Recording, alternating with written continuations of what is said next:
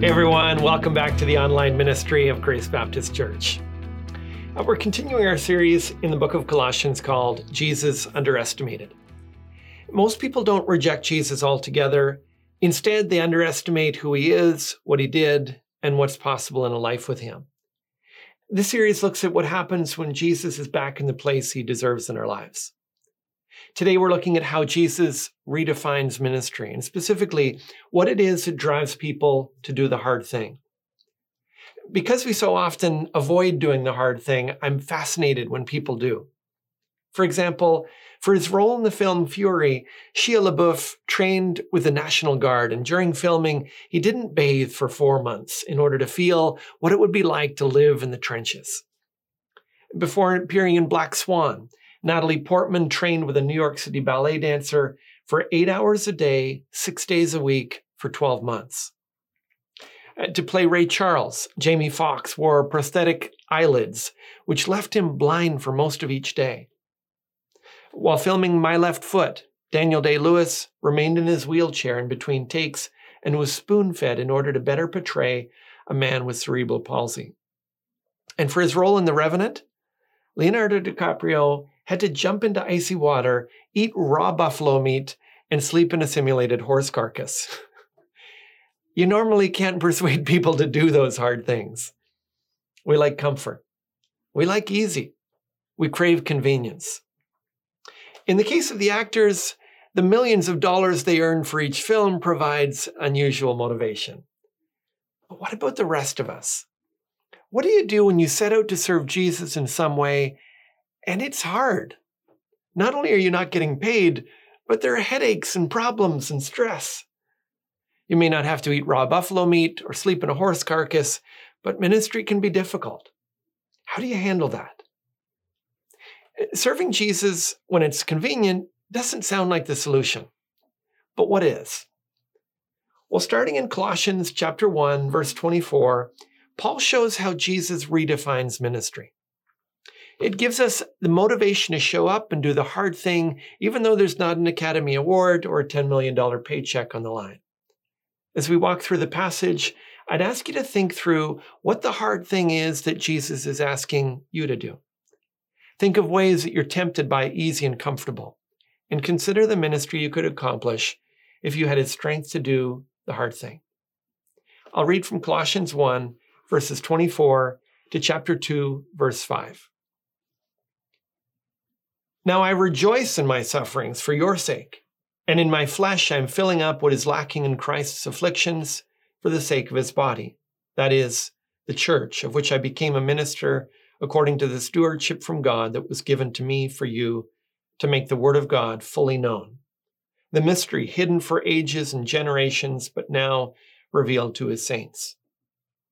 To them, God chose to make known how great among the Gentiles are the riches of the glory of this mystery, which is Christ in you, the hope of glory. Him we proclaim, warning everyone and teaching everyone with all wisdom, that we may present everyone mature in Christ. For this I toil, struggling with all his energy that he powerfully works within me.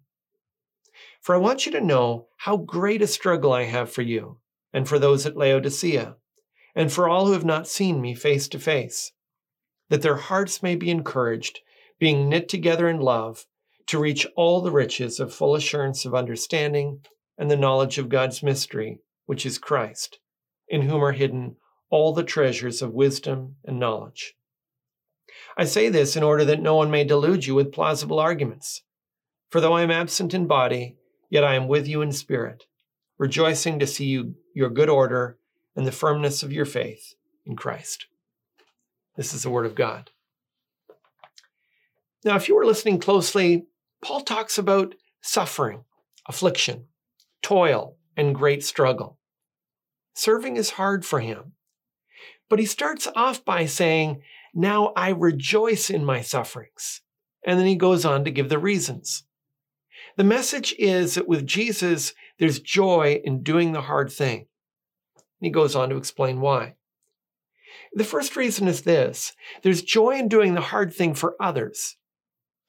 When you see the impact that you can make on people when you choose to do the hard thing for Jesus' sake, it motivates you. It's satisfying. There's joy in doing the hard thing for others. Now think about some of the struggles you've had in ministry as you hear Paul's words in verse 24. Now I rejoice in my sufferings for your sake. When you hear suffering, you might think he's got a toothache or maybe carpal tunnel syndrome, but not quite. In chapter 4, verse 3, he clarifies that he's in prison.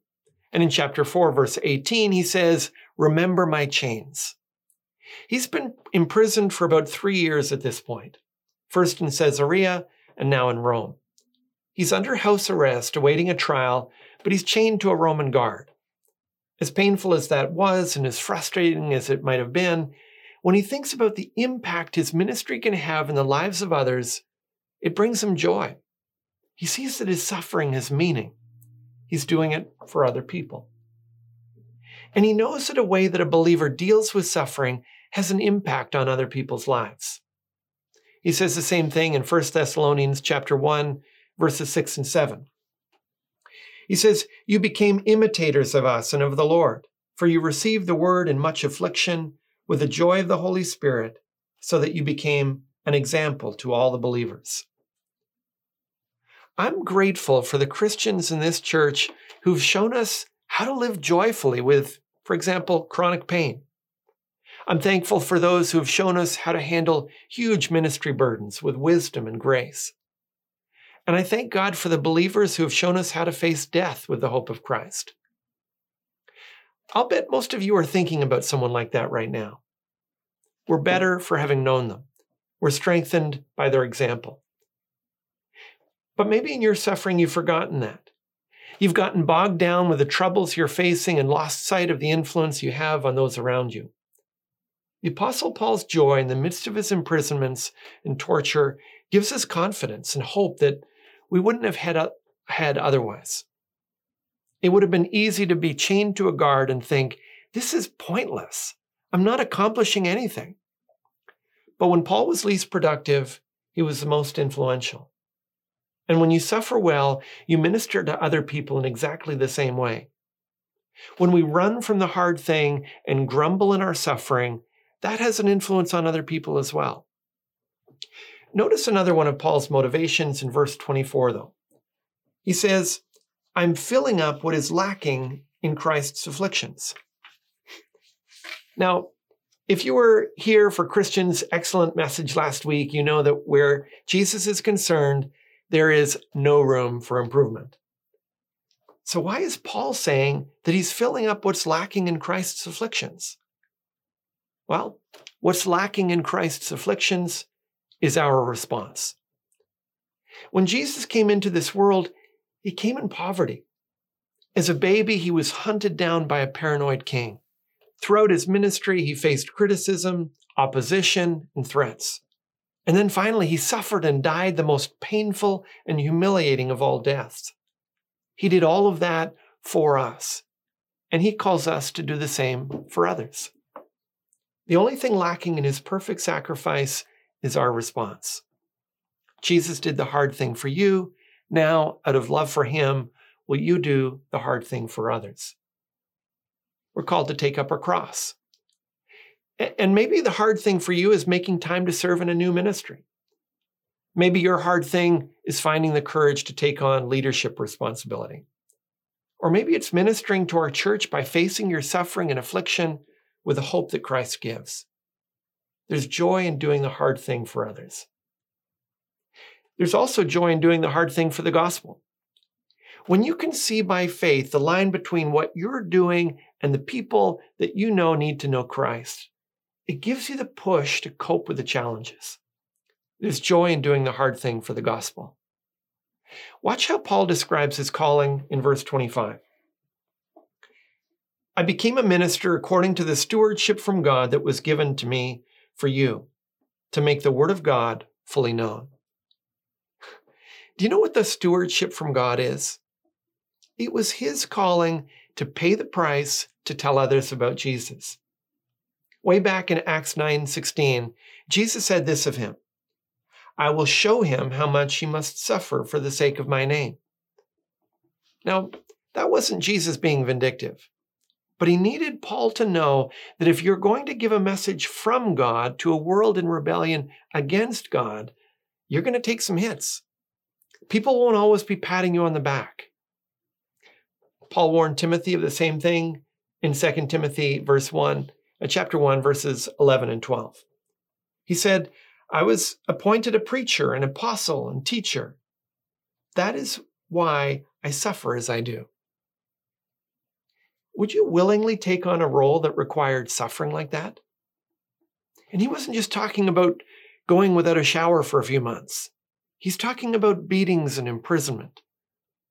Paul took on the task because God asked him to, and because people need to hear. He was willing to do the hard thing for the sake of the gospel. Now, this takes some getting used to. I remember the first time I experienced real hatred from someone for preaching the gospel. A woman we'd gotten to know began attending the church. One Sunday, I preached the simplest and clearest gospel message I could from Peter's sermon in Acts 2. She was noticeably moved. We spoke afterwards, and she was polite, but there was tension in her voice. Then later that evening, she unloaded some of the vilest language in a series of emails that kept going late into the night. Somehow I had become Judas's disciple and a servant to the devil. And I felt totally disoriented, trying to figure out what had happened. I shared everything with a pastor who was mentoring me, and he counseled me to just take it and not respond. Comes with the territory. It's part of the calling. I think I would have rather eaten raw buffalo meat. When something like that happens, it's easy to want to walk away. But you do it for the sake of Christ, and you do it for the sake of the gospel. And Paul can't think about the gospel without welling up with the joy within him. That's where he turns in verse 27 when he says, to them God chose to make known how great among the Gentiles are the riches of the glory of this mystery, which is Christ in you, the hope of glory. Do you have that hope when you're confronted with a hard thing? It's not the hope that every cloud has a silver lining. It's not the hope that God helps those who help themselves. Paul's hope isn't in himself or his determination or in his discipline. His hope is rooted in the fact that through faith, Jesus Christ lives within him, giving him strength and help, wisdom, and direction. Because Christ is in him, he knows that his story ends as Jesus's did, in resurrection. Because Christ is in him, he knows that he'll be able to stand before God on the final day. Because Christ is in him, he knows that his life will end in eternal glory. And so he fixes his mind on that glory, and it gives him joy even when the struggle is hard. Gives him courage even when he's tempted to give in.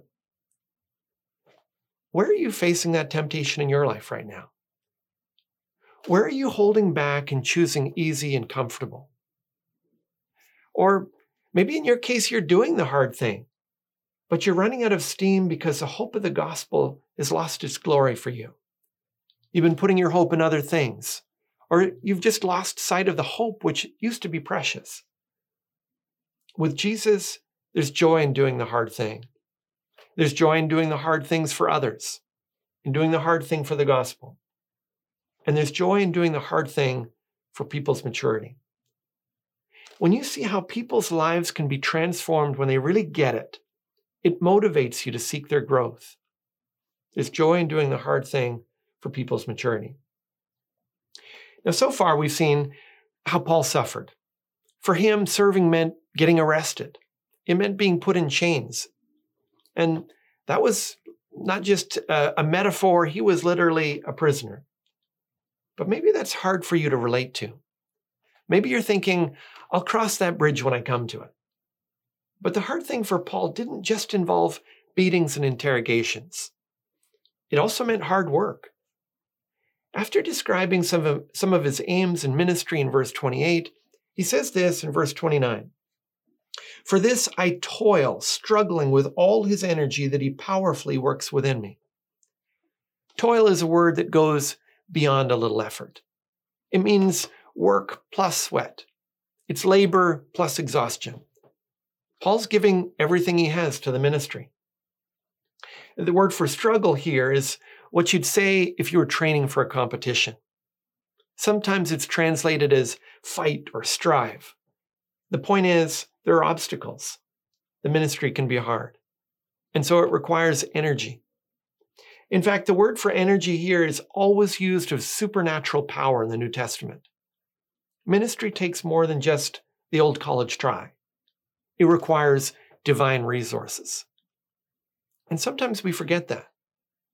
The Colossians were in danger of forgetting that. That's why Paul says in verse 1, I want you to know how great a struggle I have for you. Are you involved in any ministry right now that requires a great struggle? Are you giving yourself to the Lord in work that requires your effort? Are you sharing yourself in a way that requires divine resources? I think often we look to serve as long as it's convenient. We're happy to help as long as it won't require too much of us. I know that because when pastors came to Japan to counsel and support us, and not just us, but all of the missionaries that we were connected with, they said that most of the conversations revolved around some version of the question, why is it so hard? And the frequent response was, who told you that it wasn't supposed to be hard? We're rescuing people from hell. Why do you think it would be easy? And when they put it like that, the answer was obvious. But when you're in the moment, it never feels like that. You're just trying to organize a schedule or get volunteers or complete a church renovation on time. And you think, we're trying to do something good. Our path should be smooth. God's on our side. This should be easy. Well, hear the Apostle Paul when he says, it's hard. It's a struggle. It takes every ounce of strength that God provides. But he'd also say that the struggle is worth it. I love the line in Alan Patton's novel where a character named Mansfield warns him against doing something that could be dangerous. And he points to heaven and says, when I get up there, the big judge will say to me, where are your wounds? If I say, I haven't any, he'll say, was there nothing to fight for? God has given each of us something worth fighting for. And that struggle is part of what gives our lives meaning. If you haven't found that yet, then step forward and volunteer to serve. Join a ministry team. Make an investment in someone. Or maybe work with us to start a new ministry. And if you're thinking, I'd like to, but it's kind of hard for me right now. Well, maybe that's the point. Maybe this is something worth struggling for. As Paul toiled and struggled in ministry, one of the things that gave him joy was his vision for the goal line. He didn't lose sight of why he was doing what he was doing. So after telling them what a great struggle he had in verse 1, he said in verse 2, that their hearts may be encouraged, being knit together in love to reach all the riches of full assurance of understanding and the knowledge of God's mystery, which is Christ, in whom are hidden all the treasures of wisdom and knowledge. Paul struggled in prayer. He sacrificed his time. He served when it cost him to do so. And he did the hard thing because he knew what Christ can do in a person's life when they lay hold of him. When you lose sight of this, ministry is just a chore.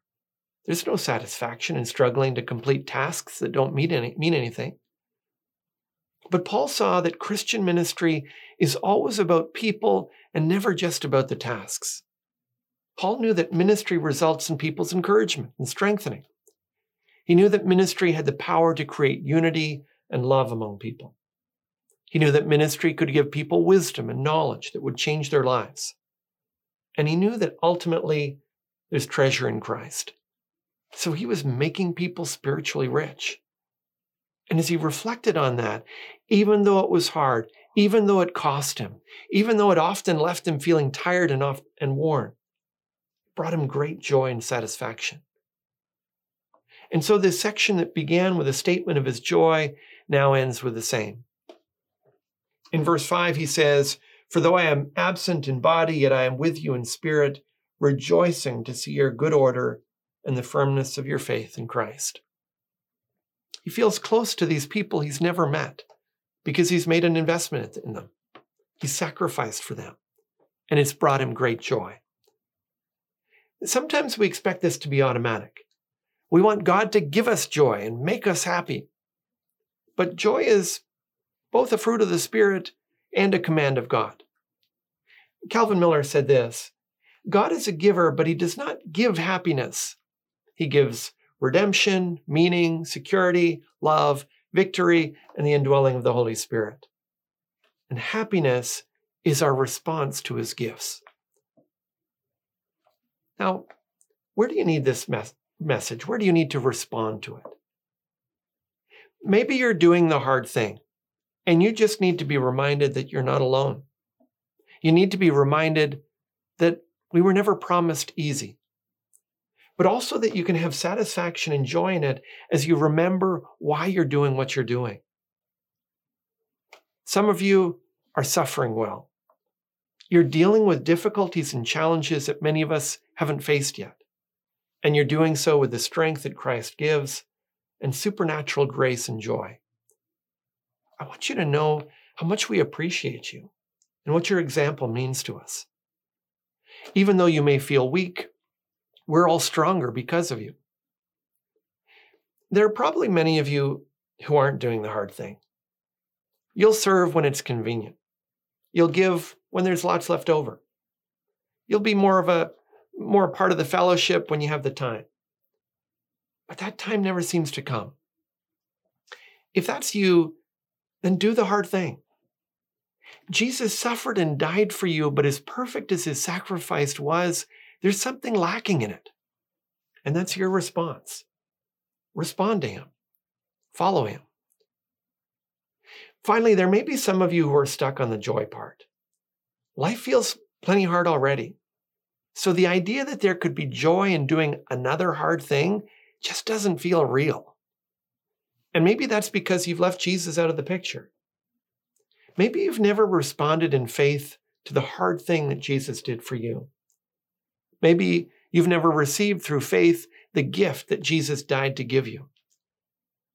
Or maybe if you have, you left that gift on the shelf and tried to do the hard thing without him. And so there's none of his energy or his power flowing through you. There's no reliance on the Christ who is in you. There's no focus on the hope of glory that he purchased for you. Joy is your response to God's gifts in Christ. With Christ, there's joy in doing the hard thing. Let's pray. Heavenly Father, we thank you that you were willing to do the hard thing for us. We thank you that you willingly and joyfully sacrificed your one and only Son. We're thankful that Jesus did that hard thing and gladly, in love, for the joy set before him, endured the cross. Help us, Father, to respond. Help us to follow in his footsteps. Help us to do the hard thing, to do so with our eyes set on those whom you've called us to serve, to do so knowing the power of the gospel, knowing the transformation it can bring in a person's life. And as we do, Father, we pray that you would give us all your power, all your strength, and focus our hearts on the hope of glory that gives us joy, that gives us strength, that fills us with peace and satisfaction, even when the challenges are before us and the obstacles are in the way. We praise you, Father, in Jesus' name. Amen. I hope this message has given you a vision for the hard thing Jesus may be calling you to, and the joy we can have when we join him in it. If today's talk has stirred up questions or you'd like to know more about a relationship with Jesus, send me an email or leave a comment below. And if you think this is a message that others need to hear, leave a comment, share the link, and help spread the word. As always, for more messages of hope, visit gracebc.ca. God bless, and see you next time.